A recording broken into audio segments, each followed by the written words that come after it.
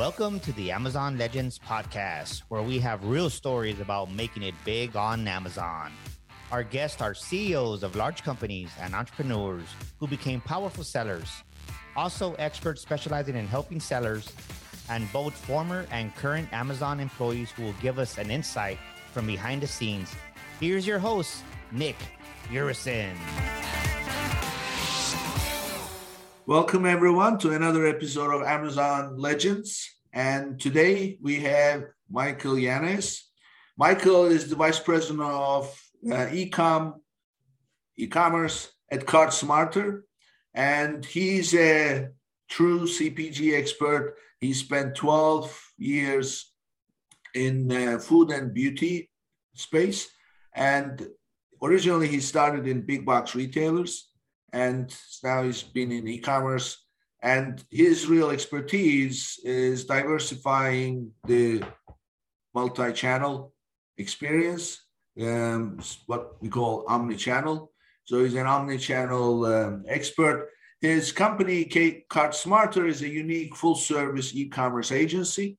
They have a special relationship with Amazon and Walmart, but also Instacart and Amazon Fresh. Since his expertise in food and beauty, that lends itself to a very nice, lucrative relationships. And they offer turnkey services for all aspects of managing multiple channels. So with that, Michael, when you and I connected first, and then we were having a discussion, and you said that you do something really well in terms of utilizing a feature that Amazon introduced with attribution. So that was very interesting, because first of all, a lot of people don't know about it, and second, they don't really know how it will benefit. So tell us a little bit about that. So give us the secret, so to speak. Yeah, absolutely. So about a year ago, or maybe a little bit longer, Amazon released Amazon Attribution. And just recently, in the last 4 months, something very much related to it called the Brand Referral Program. Mind you, you do have to have brand registry to take advantage of this. And the reason we jump on any new feature or tool that we see out there, whether it's in the Amazon Seller Central portal or a third-party tool, anything that we could do to drive the business, we're going to find it, jump on it, and leverage it. But this was really important for the following reasons. A lot of our clients happen to be low price, suggested retail price. And the average Amazon cost per click has gone up tremendously. So it's extremely difficult for us to achieve a positive, a ROAS of 10, 15, 20%. We try to get around 20% ROAS for our clients for these lower priced products as the average cost per click goes up. So what attribution was a brilliant tool that Amazon rolled out. It allows us to create a link that is trackable. So let's say you go do a Facebook ad. We would give you this link that goes right back to the Amazon item page. It allows us to track where the traffic is coming from and the conversion rate. And the reason why that's so important, it allows now our clients that have a off Amazon budget that would normally go to direct to consumer. Now we could say, hey, you know what? Maybe because our Amazon advertisings get a little bit dicey, we should redirect some of that external traffic to Amazon item page. And the results have been pretty spectacular. And I have some theories why, but just to give you an example, we have this one client that over the last 12 months, their average CPC for their keywords, it went up by 50%. So you can imagine they had a lot less impressions. We sat down with the client and they go, look, we can't make up the difference by increasing our budget. So we asked them, are you doing external advertising to go to direct to consumer? And they said, yes. So we convinced them to convert some of that traffic to Amazon. And what they witnessed was that their organic search rate went up, increased by like 10%. Their conversion rate compared to direct consumer was 20% compared to less than 5%.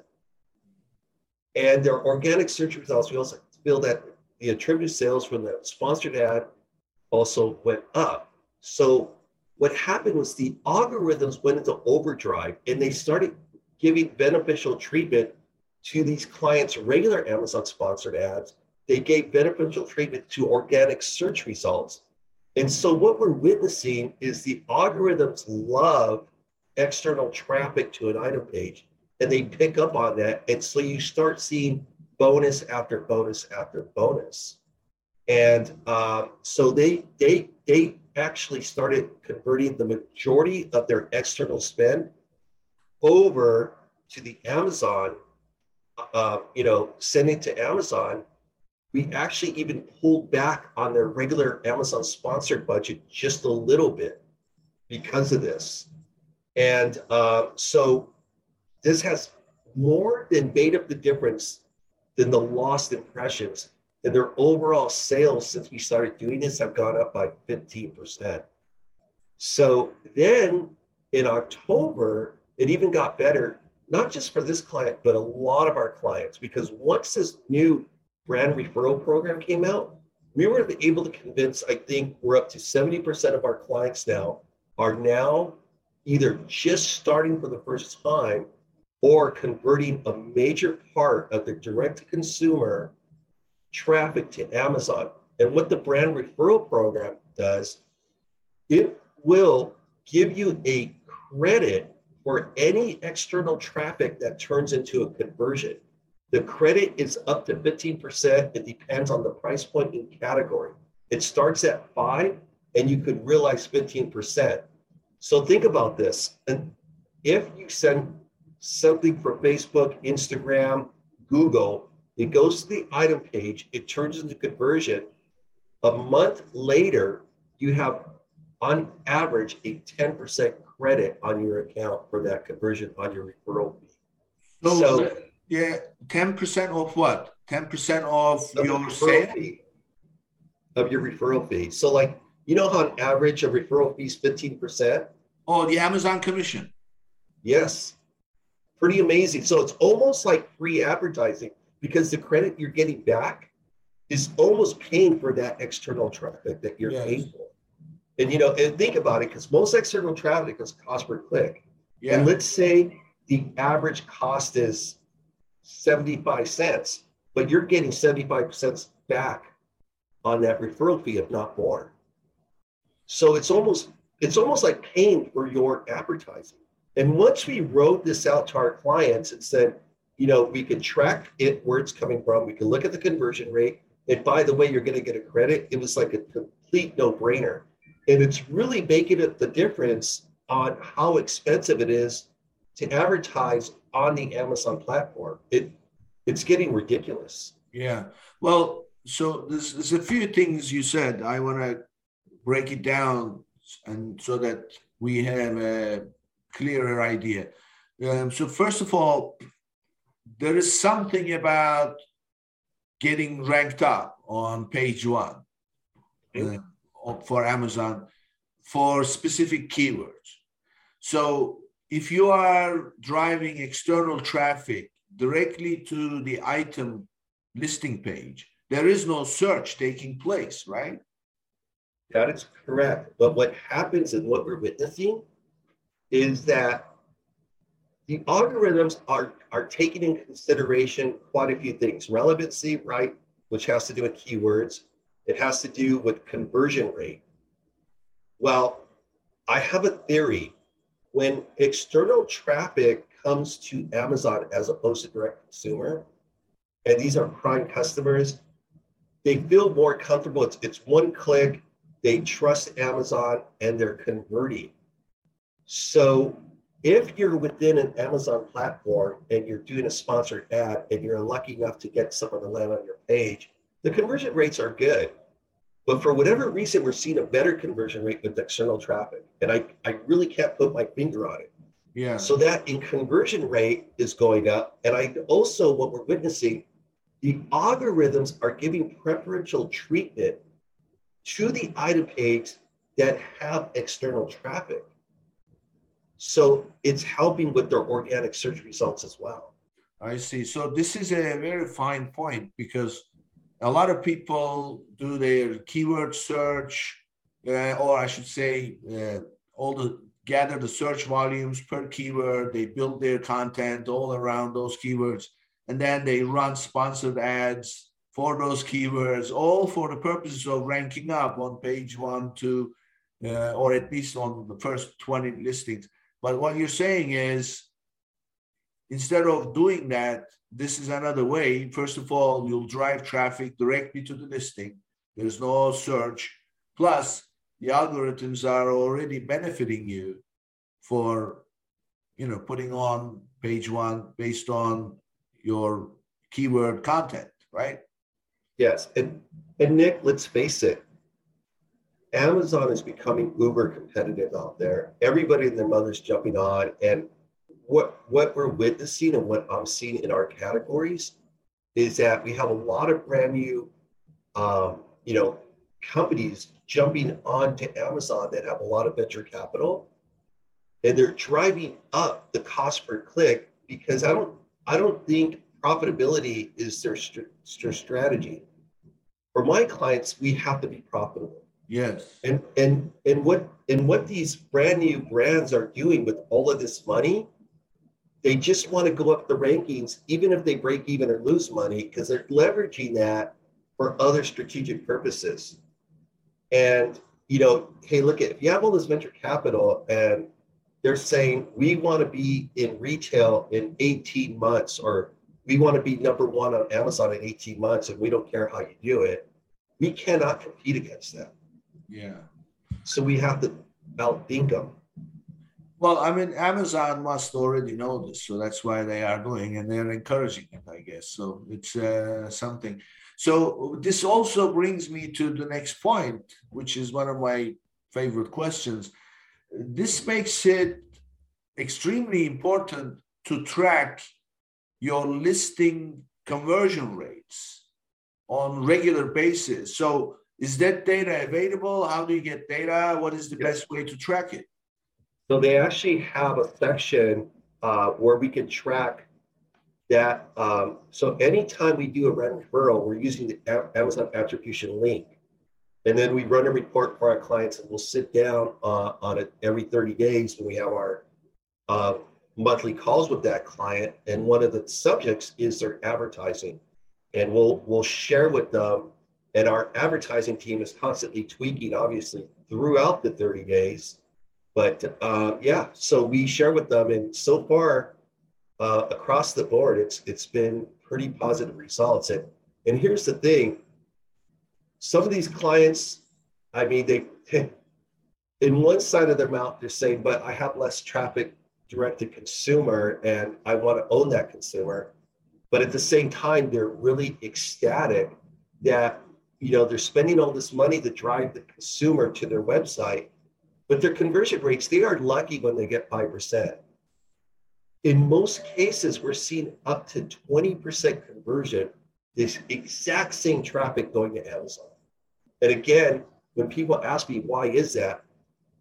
Amazon year after year ranks as one of the most trusted companies in America. They make it so easy to buy a product, and look at a lot of these direct to consumer, they have to charge shipping.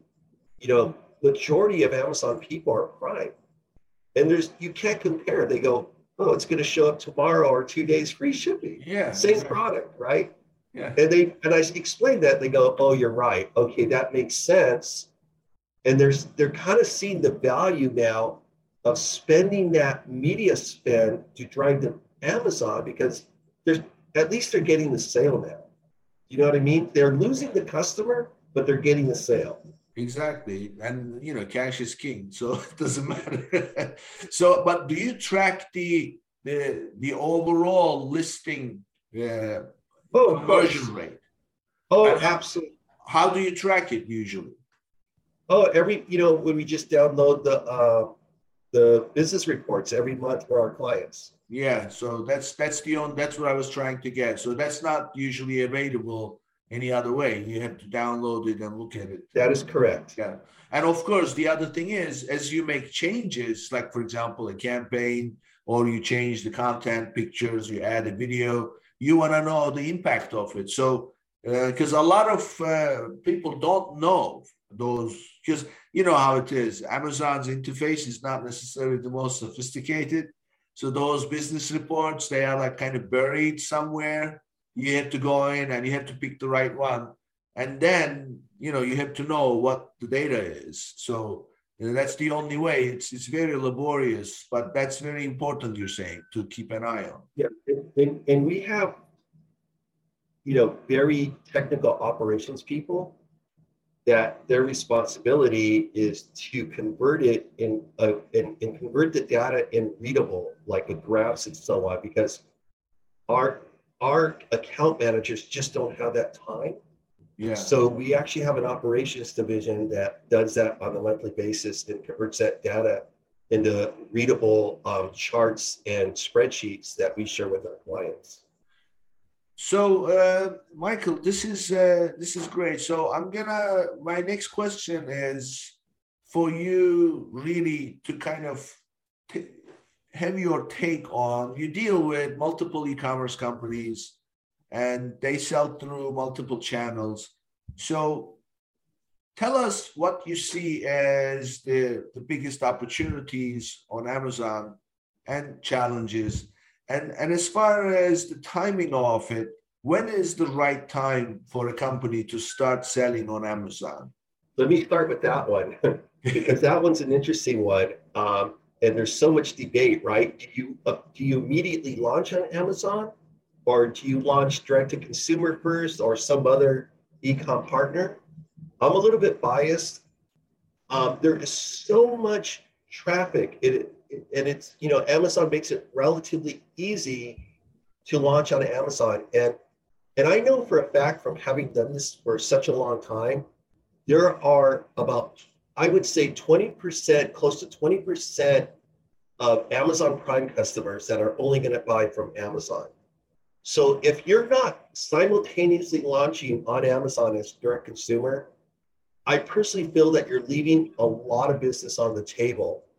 And as much as Amazon's a pain in the ass and the advertising's going up and so on, at the end of the day, it is a powerful marketing tool. And the last I heard, it's still the number one search bar for product, right? Over Google as opposed to service. And so if that many people on a daily basis are going to search for a new product, you have to be there. And even if you just leverage it as a marketing tool where they're going to read the reviews, first find you and then read the reviews and make a buying decision, you can also have the product more expensive on Amazon if you wanted to. I wouldn't recommend it. And then it's going to drive it back to your website. But you just can't ignore the amount of shoppers. So my opinion is you do it simultaneously, direct to consumer and Amazon, right out of the gates. Okay. And the other question is, what other opportunities? I think the one I spoke to early on, driving external traffic. I think that's one of them. And other opportunities would be, we're always just looking for, some kind of new tool. And I guess to give you an example would be start thinking about other media types other than just social media to drive traffic, that maybe later on in today's conversation that I can elaborate on. So one of the things that I saw, this may have been one of those webinars or one of those Amazon courses, I think that some guy was running. And I agree with what I heard. He was saying basically that when you're selling on Amazon or you want to sell on Amazon, people think that this is an Amazon thing. He said, don't have that approach. Amazon wants you to take it as an effort to build a business. So when you're building a business, the first thing that you have to do, provided that you have a good product, you create your own following. So have your mailing list, have your own, whether it's social media or whatever, but create that following, and that ultimately will make you independent. Something happens with Amazon, you still have a customer base. And also, if you're launching a new product, you can easily, one email that goes to all the people who want it to be your audience, can leave, you can invite them, offer them a discount. So, I mean, really, that's what I hear you saying. Don't just rely on these cookie cutter solutions everybody advocates. Go social media, go here, run PPC, but create your own following, offer something so that you have that relationship with the customer that favors your product for whatever reason, right? That's what I'm hearing. 100%. And so like a strategy would be, you have seen it if you're an Amazon consumer.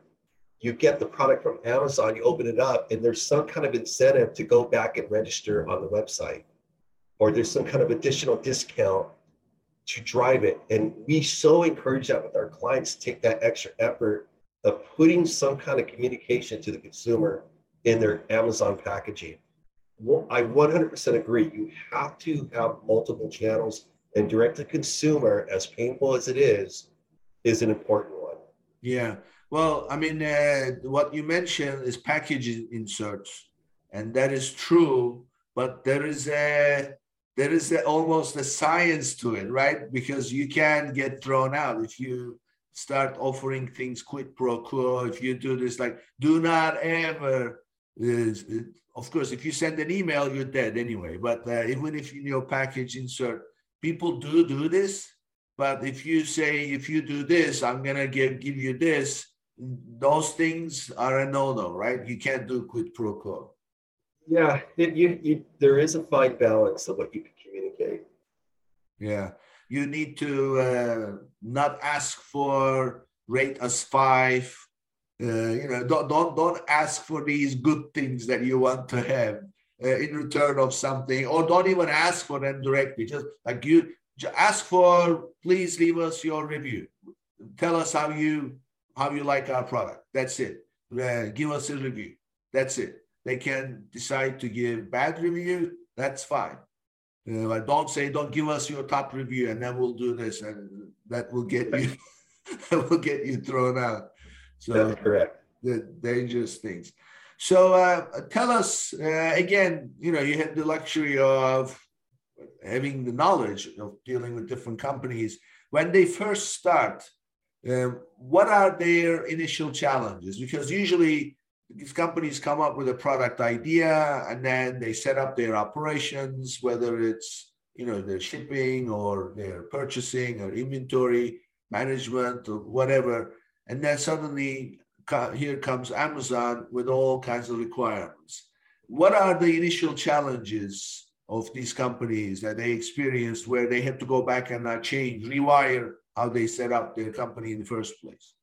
Believe it or not, we still have a lot of clients that, because they're old school, they have been selling in big box retail of grocery stores for years, that they cannot manage small parcel. And with Amazon inventory, every single day it's a different inventory level. Hey, you can ship this much to us, and the next day it's a little bit less. And sometimes we cannot do a pallet. We have to request that they ship small parcel, like several cases of product. And we have clients that, they just really struggle with that, and that's a problem. And it's really difficult finding a solution for them, because a lot of times, whether they're shipping on their own or their 3P partner, that partner has just for a very long time have only shipped truck and less than truckload and not small parcel. They have a problem with that. And we don't have a solution really.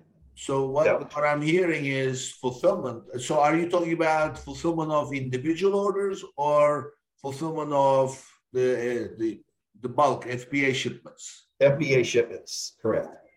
So they don't really know how to handle these, shipping. Why is it that it's hard? Is it the Amazon requirements making it hard? No, look at, we have a lot of old school grocery clients.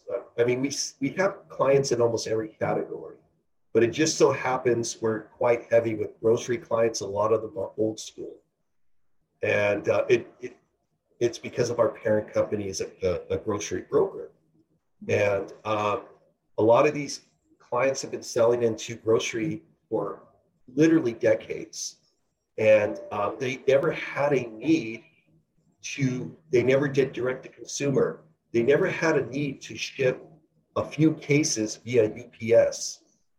And all of a sudden they realized, oh my gosh, we now understand why we need to be on Amazon. Okay, great. We get everything set up. We're talking to them. And, with Amazon's warehousing, limiting the space right now because of COVID, sometimes we could only request like, hey, we just need 4 cases of this. We can't bring an entire pallet right now. And their 3PL that they use or their own shipping warehouse, their own warehouse system just doesn't have that capability. I see. So, and what kind of a problem does that result in? I mean, how does it impact? Yeah. So what happens is that how we're adjusting to this problem is that for a lot of clients, and not just because for the clients that cannot ship small parcel, is that we have really cleaned out FBA and are focusing on key items. So that way we can bring those key items in the bulk and we're sacrificing everything else. So we'll tell them, okay, I'll tell you what, we're going to sacrifice these 7 items, let them run out of stock and not reorder them. So we have the room and we'll just order a big giant one of the key products so we could get to that, so we could get filled up a pallet, and that will resolve the issue. So what I'm hearing is 2 things to be really aware of and then plan accordingly. One is Amazon is not going to let you ship too much inventory because of the new changes due to COVID.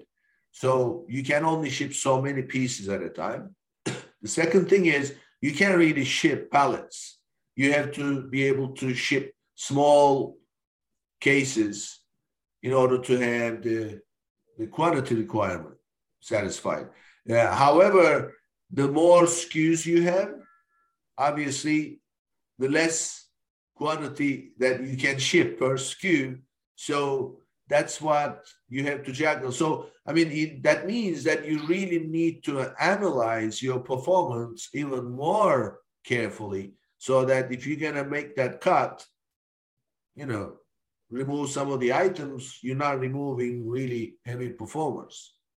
Dick, that was perfect. COVID made us a better company, a better agency.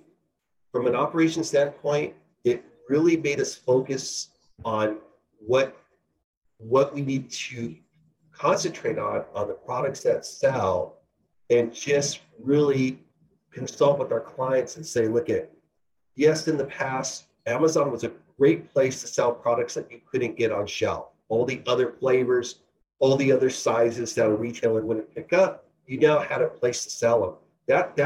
No, we don't do that anymore. We're just really focusing and cleaning things up in their catalog on Amazon for FBA. And in a way, it's making everybody better, because at the end of the day, if you're only selling a few units of product F, right, you're paying that shipping to Amazon, you're paying the storage fees and so on. So it made our clients, it made us lean and mean on how we manage that. So it did make us a better operational agency when I hope I can say this, when shit hit the fan. Yeah. Amazon started really putting limits on inventory.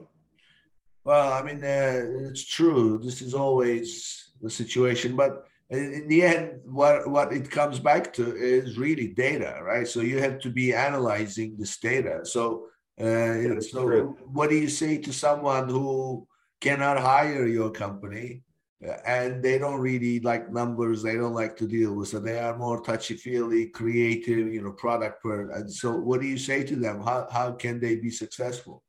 Well, that's just it. Because we are turnkey, that is our problem. So all the Amazon problems, we tackle them and resolve them, and then consult with our clients and say, this is what we're going to do. And if they hire us for our expertise and knowledge, and they more than often than not listen to our advice. And we more often than not control the narrative on the strategies for our clients on Amazon, because, this is what we do. Yeah. Yeah. So you can't operate without the information. So again, having that perspective of multiple different operations, what do you suggest is a good way to go? Is it FBA or FBM, where they fulfill themselves? Yeah, we're lucky in that the majority of our clients have FBA type products. So, the FBA fees are quite affordable. And I think I read a statistic one time that an FBA item compared to the same item not being FBA could be the difference of a 60% increase in sales. Wow. So we almost exclusively leverage FBA. Now, there are some exceptions. We do have a few clients in which their products are larger, but they're key items. And so a few of our clients are FBM, so built by manufacturer, but it's rare. Yeah. So I have another perspective on FBA, FBM. This obviously does not apply if you are selling your own item, because you are the only seller. But if you have a supply chain and you are working with resellers and you are selling products on that same listing, that competing with your resellers openly, they know about it. So that's a fact. Sometimes that happens. So basically, when there are multiple sellers on a single listing, if you are FBA, it is much harder to steal the buy box from you. But if they are doing FBM, then, and you are in the FBA program, they're going to have to discount it so heavily that by the time they are able to capture the buy box, they're not making money anymore. So that is true. That's the advantage of FBA. So I always favor FBA. Plus, this is what I say, if you are selling products online, you're not really selling products, you're selling information. And then whatever comes out of it as a transaction becomes the shipment of a product. So really you're selling information, and then you're running a logistics operation. So in the midst of all this, the biggest driver is inventory. And for you to be able to stay on top of replenishing your inventory, I'm not talking about just FBA replenishment. I'm talking about production planning, managing your POs, making sure that you have steady flow of inventory coming in so that you can satisfy the sales. That's the biggest problem. That's the most money consuming activity that requires a lot of work, a lot of historical data, a lot of algorithms, and you name it. I mean, that's the real work. Why get into logistics and customer service and returns and refunds, right? So why bother with it all? I say just stick to FBA and manage inventory and manage your advertising. You're done. Yeah, and again, like you said, data is key. Operations and understanding all the moving parts, mechanics. There's a reason why these clients hire us, because that's the nitty gritty. That's the stuff that we love to do, because it's all the fundamental building blocks of being able to move the business forward. And so we take all those headaches off our clients. So tell me about some of the best practices that you advocate for to deal with peak periods, like the shopping season, the Prime Day, and now we have post pandemic situations. So tell us about, what do people do and what do you advise and what should they be ready for? That's a great question. So we work months in advance to get promotional approval for our clients. We will tell them, the best case example that everybody would know would be Prime Day. So in a few months from now, we will start sitting down with our clients and talking about what items we want to promote. We get approval on the discount amount, and we tell them, okay, can you please start going in production now and setting that items aside so we could, because we're going to place an order to get it into the inventory before Amazon has that window shut off, for example. And then we also say, would it make sense for us to increase that budget during Prime Week, and we get approval for that? So the best case practices that we do would be planning way ahead, making sure they're going to have the inventory, picking the items, picking the discount amount, and get all the approvals in place way beforehand. So that way, all the account manager has to do is just execute against it. So I'm almost hearing like a playbook for these, because you cannot improvise, right? So you need to know exactly what to do based on a specific timeline so that you're ready. Yeah, and not to say that our clients have to go back and get promotional approval and it takes weeks, but we can't risk it that we're waiting at the very last minute for them to approve a promotion, because then, as you know, again, I use Prime Day or Prime Week now because there's these limitations like on inventory. They even have a cutoff window.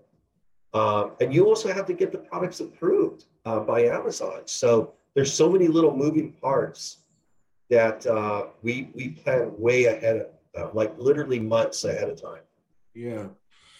So as far as the team, so tell us a little bit about what are the roles. I know you are set up for this, but this applies to you too, because you are just simply doing what the client is supposed to do.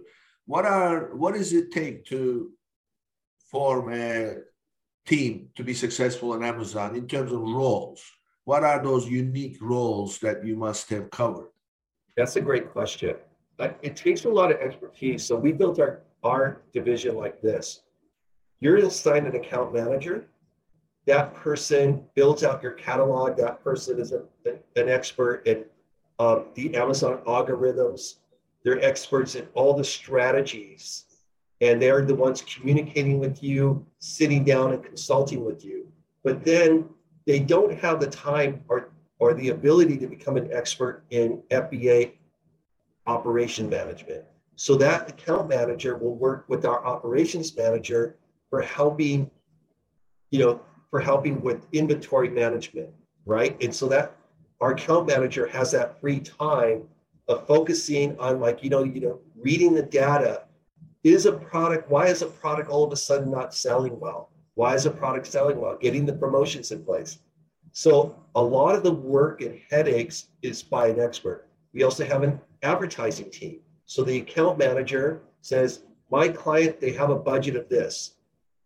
Here are their target audience. Here's some of the things we want to achieve. He goes to the advertising team. They take over total management of advertising. Then we have a creative team. So our account manager doesn't have to be a creative expert. They go, hey, we need to build out an A+ page. The creative team gets on the phone with the client, the account manager.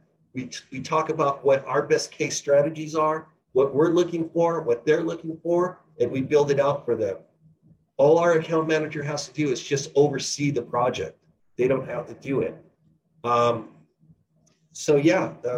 That's what our division looks like. Okay, so let's say, because this is so important and you laid it out exactly, the distinct parts. So first of all, account manager. So this is one person owns the operation. That person is responsible for developing the strategy, making sure the strategy is executed, the goals, targets set, and then also more important, reported. So that is the account manager, and you could probably equate that to the business owner, right? The business owner needs to know. So let's now dig a little bit here. Imagine this is a company that wants to start it themselves. They're not hiring an agency. And would you advise them to learn it on the go to figure out what the strategy should be? Or would you advise them to hire an expert to help them develop the strategy or help? Because there's so much material out there. People can watch videos. They can, they have this seller university Amazon has, which is really useless. I've never heard anybody say anything favorable. But nevertheless, there is material out there. Like Helium 10 has these courses. So would you advise somebody to wing it and learn it? Since there's so much That's a great question. You have to get an expert, and I'll tell you why. Even with Helium 10 and all these services, what we're seeing even for clients that have been trying to do this for years on their own and they never did hire that expert, they don't even know about those services. And some of them have or have not go to Prosper in these shows, but it's so complicated. It's a different world. It's a different language. And here's my philosophy. Yes, you're going to have to pay an expert more money, right? But here's the difference. You hire an expert here, and all of a sudden your sales are here by month 3 or 4. You get someone who doesn't know what they're doing, and your sales are here by month 3 or 4. So the difference in increased sales makes it the difference in that salary. Additionally, one little mistake, and you could potentially have your store closed. Right. Worth it? No. Yeah. So there's so many moving parts. Understanding, just like when you're going to spend money on Amazon sponsored ads, you got to know what you're doing because you can't waste money. And if you don't know what you're doing, I can tell you now you're wasting money. It's not as easy as you think. There's a reason why I personally do not touch advertising, and I have experts. Yeah. I don't have the time to become an expert. And it's just a full-time bloody job. So my advice, get an expert or hire an agency. Yeah, I totally agree with you. Plus, you can make irreversible damages. I mean, the most extreme is you can have your account shut down. So like, for example, my favorite one is if you are a new seller and you have all the best intentions, you not want to violate any of the Amazon policies, never really would want to do that. And then one of your orders, somebody complains and they send you an email and say, this is ridiculous, I don't like this, blah, blah, and you send them an email with all the best intentions. We are very customer centric. We would like to make sure that you are happy, blah, blah, blah. Here is the response to your issue. And by the way, please reach out to us. Here is our email address. Here is our phone number. Please get in touch. We are happy to help you 24/7. You are done, right? You can't give out your email address. First of all, Amazon system will mask it anyway. They'll immediately say, we have found our system has detected, illegal, information. So, this is how serious things can be, but that's the most extreme. But what I always say is, don't go creating your listings, trying to do it, because you cannot relaunch a listing. Once you launch it, clock starts ticking, you're building history. You can't use the same. You have to create a new UPC if you want to relaunch it, completely delete it, and then start from scratch. So some things are also irreversible. So I totally agree. There's something called opportunity loss. Go pay the few bucks. And if you're looking to build a business and you have a brand, you are investing in inventory, for God's sake, spend a few dollars and get an expert to get you started the right way. And then, you can take it from there. And then, so the other role, so you mentioned one role to manage inventory and warehouse operations. One role for obviously advertising. That's a lot of moving parts with keywords and campaign types and clicks and the costs and ROIs. Another role for creative. That's a big one. But what you didn't mention maybe because as an agency, that's beyond what you can do for understandable reasons. Financial statements, the overall performance of the account with all the cost factors and inventory, how much inventory they are carrying compared to their liquidity they are generating, things like that. It's a very financial, a lot of numbers that they need to be on top of, right? Yeah, and that comes from our operations division. So every month they download a report, and our account manager is responsible also for doing a profitability analysis. And we have these little spreadsheets where they just literally type in some numbers and it spits out their profit by ASIN. And so periodically we will, a great example is FBA just went up.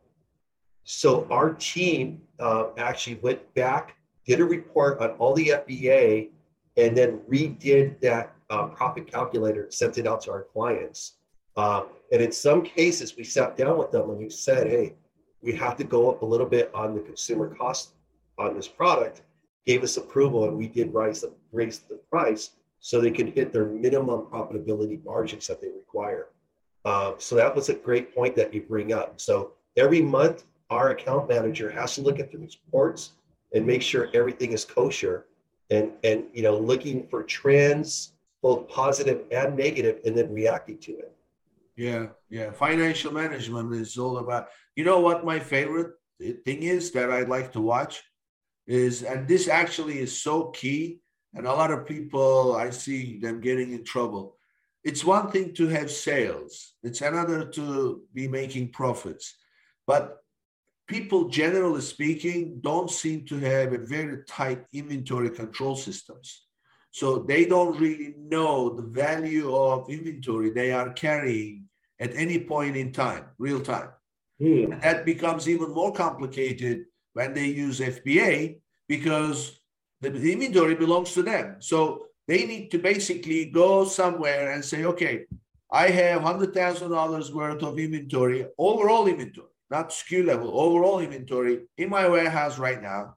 And I have $30,000 worth at Amazon. So I'm carrying $130,000 worth of inventory.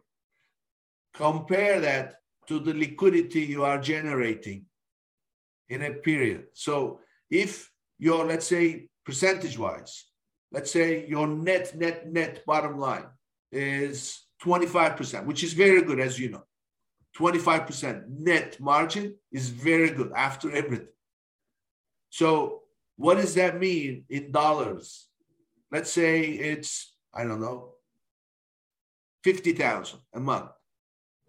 Well, your 3 months worth of inventory and your 3 months of net liquidity you generate can just about cover how much inventory you carry. So how are you financing that inventory? Clearly, you can't finance it with your earnings, right? Right. They don't know. And you know what this does to a company in the end? It makes them bankrupt, because they cannot possibly, because think about this now, growth will come from what? Bringing more inventory, right? Well, how will they finance it if they're not generating enough? By the way, that's at 25%. So most companies don't make 25%. Not even close to that. They'll be happy they'll be happy with 10%. Right. So how many months you have to earn in order to finance the inventory you're holding today? They don't know this calculation because they don't have tight inventory systems. So that's something I hone in right from the get-go. I say, look, you don't have a system that will track inventory real time, forget it, don't start. Because the minute that you ship your first inventory to Amazon, now you've got split values being carried. So it's something that I've seen it several times. And that's the worst thing that can happen to you is you're doing really well, sales are growing, but you've got no money. And no money means no life, struggle, you can't bring in people, it becomes a real predicament. Totally get that. So Michael, tell us, if you could wish one thing for Amazon to change in their policies, what would that be? Oh my gosh, it's those stupid little bots that go around and say you're in my. It's just a bot with no human interaction, and then you have to go back and go to support a million times to fight it. And that would probably be number one. Um, Number two is that be consistent with their inventory level indexing. You know, they don't adhere to their own policies.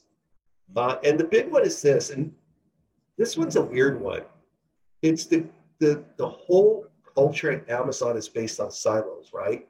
So this division decides to roll something out, but this division doesn't know anything about it, but it affects this division.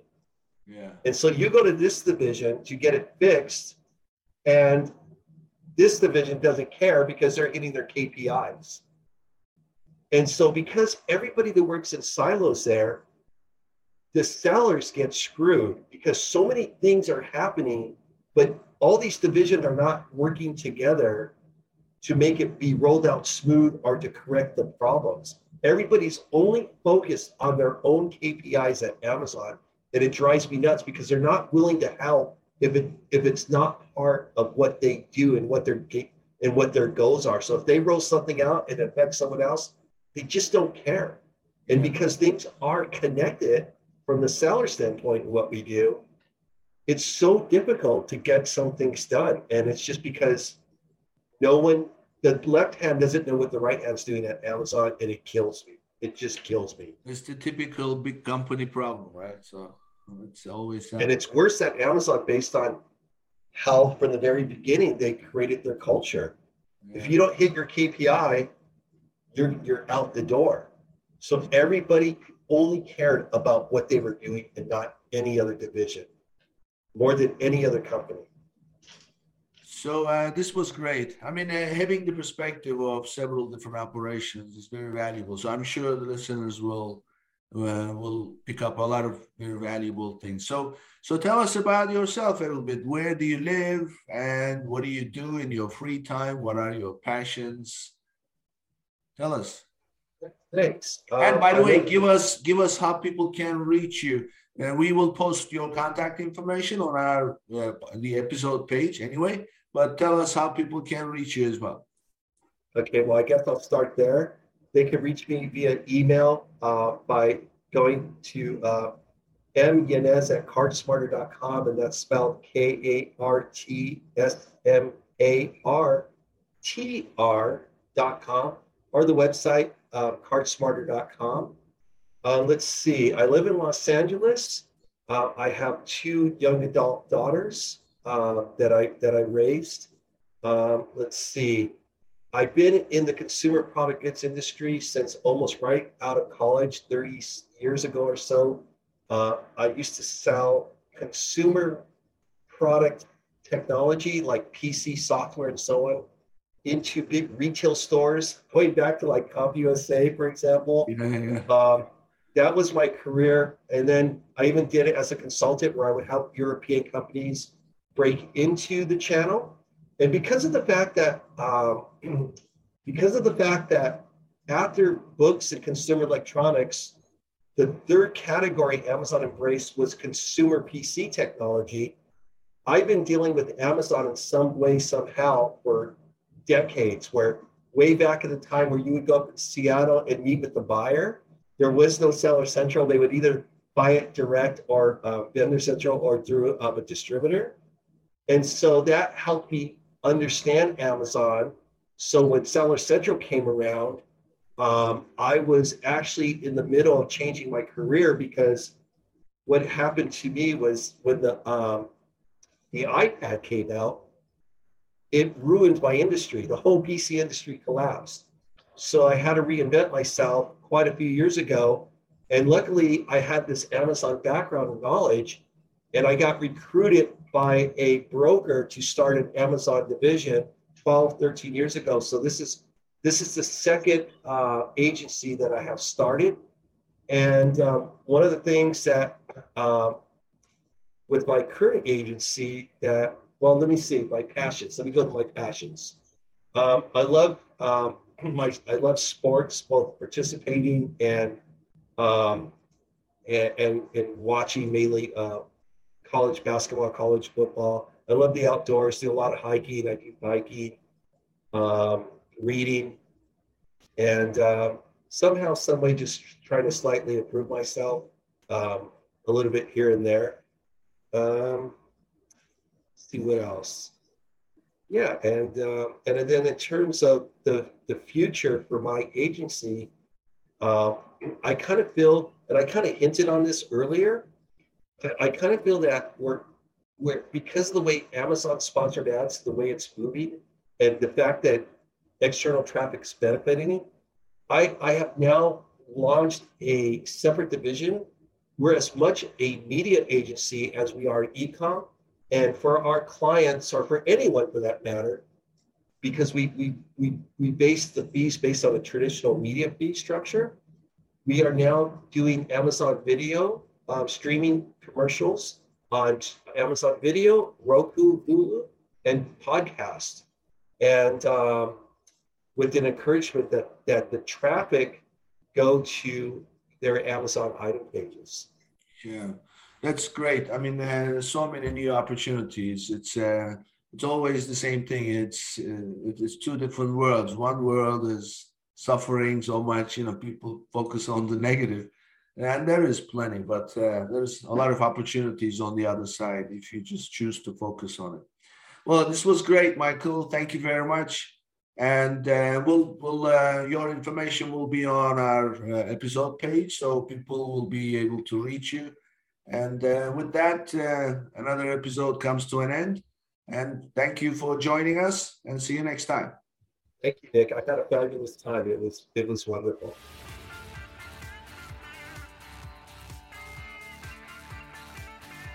Thank you for tuning in to today's episode. Be sure and subscribe, rate, and review our show. And be sure and share an episode with a friend. And thank you so much for being with us today. We'll see you next week here on Amazon Legends.